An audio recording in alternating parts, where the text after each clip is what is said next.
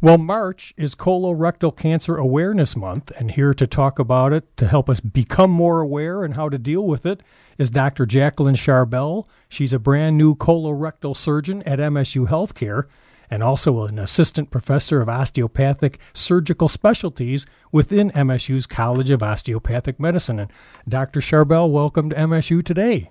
Hi, Russ. Thank you for having me to chat with you about this today. So first, give us a little bit of your background and why were you attracted to MSU Healthcare? MSU Healthcare has so much to offer.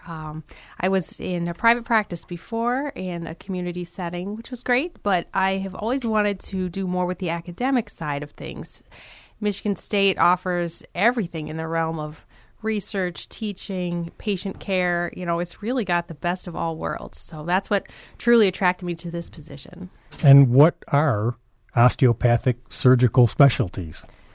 We are surgical specialists in the realm of urology, colorectal surgery, orthopedic surgery, and we work hand in hand with the general surgeons, vascular surgeons, basically all surgeons who are at both Sparrow and McLaren health systems. Well, let's talk a little bit about your specialty as a colorectal surgeon. Talk about your role, what you do, and sort of your practice philosophy, too, as you treat patients. So the practice philosophy for me, Russ, is really prevention is key. The best thing you can do is to get screened for colon cancer. Of course, March is Colon Cancer Awareness Month, as you mentioned. So this is really the time to bring attention to colorectal cancer screening. Get your colonoscopy. That's the best thing I can say. The age limit was lowered a few years ago to 45. It used to be 50. But because of the uptick we've seen of younger people with rectal cancer, colon cancer, for this reason, several agencies lowered the guidelines to 45 to catch those earlier. Because if we catch them early, you have so much better of an outcome as far as cure rates and longer survival. So really, that's what I could say is get your colonoscopy. If you're 45, you know, it won't be an issue. Just tell your provider, I want to get my colonoscopy. Who should see you and when, and talk about some of the risk factors? As far as who should come to see a colorectal surgeon, anybody who has a concern that they may be having a rectal problem, hemorrhoids, bleeding, pain, itching, troubles with bowel habits, you know, they've noticed a change in bowel habits. Those are all great reasons to come and see a colorectal surgeon. And would they need to see you to get the colonoscopy, though, or you would review what's done, or do you actually perform those, too? I do quite a few colonoscopies for screening, for surveillance. I do them. Gastroenterologists do them. General surgeons do them. So really, as long as the patient is being seen by someone who does scopes, that's really the key to prevention. Doesn't have to be me necessarily, but somebody in that field. Right, and I know I've had the colonoscopy, and I've also been able to do the, can I say poop in the box on a podcast? But the Cologuard, is that fine with you too? Is that a great development? So we can talk a little bit about Cologuard. Cologuard is convenient because it's a little kit that shows up in your mailbox. You don't have to do a bowel prep. You don't have to change what you eat. It's all done in the privacy of your own home. So you follow the directions, you send it back in the mail, and then your doctor gets a report saying it's either positive or negative. And what it's looking for is cancer DNA cells. So Cologuard has about an 8% miss rate, though, which is higher than colonoscopy. So it's certainly not perfect, and it has a 13% positive rate when there's really nothing positive. So we call that a false positive and then a false negative. Those numbers are a little bit different than what a traditional colonoscopy is. So the gold standard is still colonoscopy because it's better diagnostically and it can take polyps out, whereas Cologuard, it just tells you positive or negative. It doesn't treat anything. Interesting. But and you really should get the colonoscopy on your first one, right? I just thought the Cologuard might be later on if your numbers look good and you've had a real one, or is that? That's correct. Okay. So I recommend that people get a baseline colonoscopy if you have no polyps and no family history. Then you are a candidate for a Cologuard test, which is every 3 years. However, if your Cologuard test comes back positive, then you've got to follow up with a traditional colonoscopy. But I guess that's better than not doing one at all. It is, absolutely, right. Absolutely. And Dr. Charbel, you've been touching on some of them. Are there any particular facts or myths when it comes to colorectal cancer, like facts you'd like to reinforce or maybe some myths to dispel? That really prevention is key. This doesn't have to be a scary sentence for you. If you just come in early as you're directed, we can really prevent a lot of difficulty down the line. So doing the bowel prep is not that bad. That's one myth. People are very, alarmed about, I have to drink this and it's going to give me diarrhea. That's true, but it's it's worth it. It's worth one day of diarrhea. It isn't pleasant, but you're right. It's not the end of the world, and it could save your life. Exactly. Quite frankly. So how is care evolving? Is there some research on the horizon that's exciting you? Is treatment getting better and more comprehensive? Right. There are so many exciting research projects in the works, and Michigan State is part of that with Dr. Contag's research team. He has such great innovative ideas, and I am proud to be partnering with him in some of his research.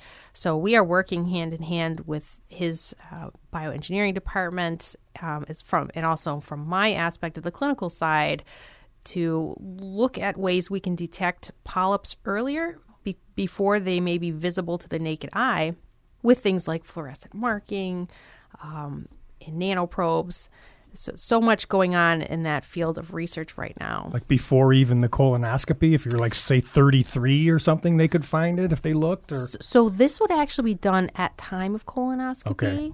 And the idea is to help visualize tiny polyps before they may be evident to the naked eye, and also to help find polyps that may be hiding behind a fold and you don't necessarily see it on your first pass. So these are ideas to improve visualization, thus early detection and treatment.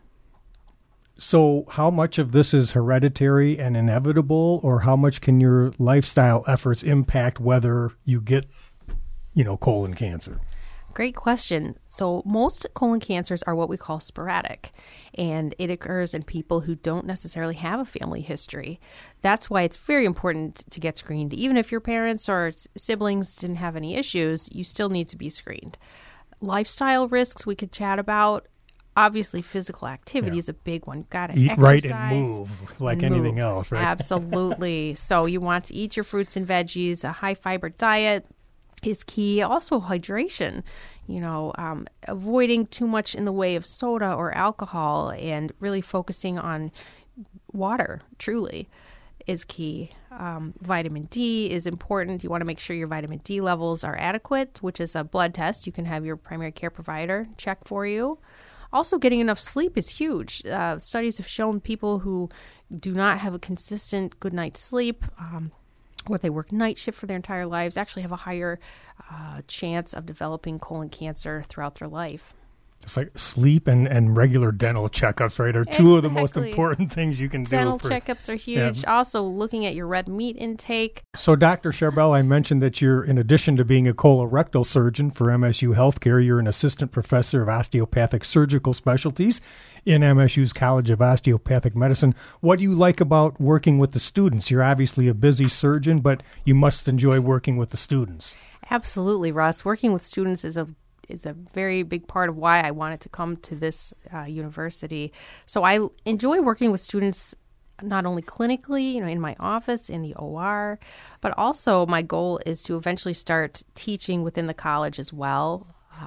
Between teaching, research, and actually operating, that's a lot of how do you get that sleep we just talked about? That's exactly. So important, right?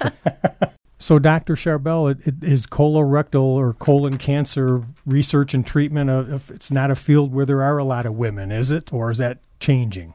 So that's actually changing, Russ. There are more women coming into this field over the last 10 years, which is a great thing. Eventually it will become most likely equal with women and men as far as the number of colorectal surgeons of either gender. And how did you get interested in this particular area? That's a good question, too. I will remember being a third-year general surgery resident, and it was my first rotation on colorectal surgery. And I just, from the moment we started that case, I just knew what a great feeling to rid someone of a cancer. And you really give them their life back. But the goal now is to not let it get to that point. Really catch it early so you don't have to go through those big operations. But they are life-changing, and there's such gratification in being able to give somebody their life back from that. Well, Dr. Charbel, again, we mentioned March is Colorectal Cancer Awareness Month. So just summarize what you want us to be more aware of, and of course that means get screened. Right. So look, pay attention to your bowel habits. Look for rectal bleeding. If you have any of those red flags, certainly bring it up with your primary care provider and then get you to the right place to be treated and evaluated properly. Don't delay on your screening. That's the other big thing. If you're 45 or older, make sure you get your colonoscopy. Or if you're younger than that, but you have any, quote, red flags that we talked about, that's another reason to be seen. Well, to get in touch with Dr. Charbel, it's healthcare.msu.edu. And again, March is Colorectal Cancer Awareness Month, so get your screening.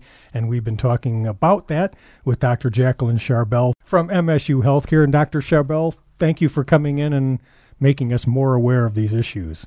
Thank you, Russ. Thank you for having me today. And I'm Russ White. This is MSU Today.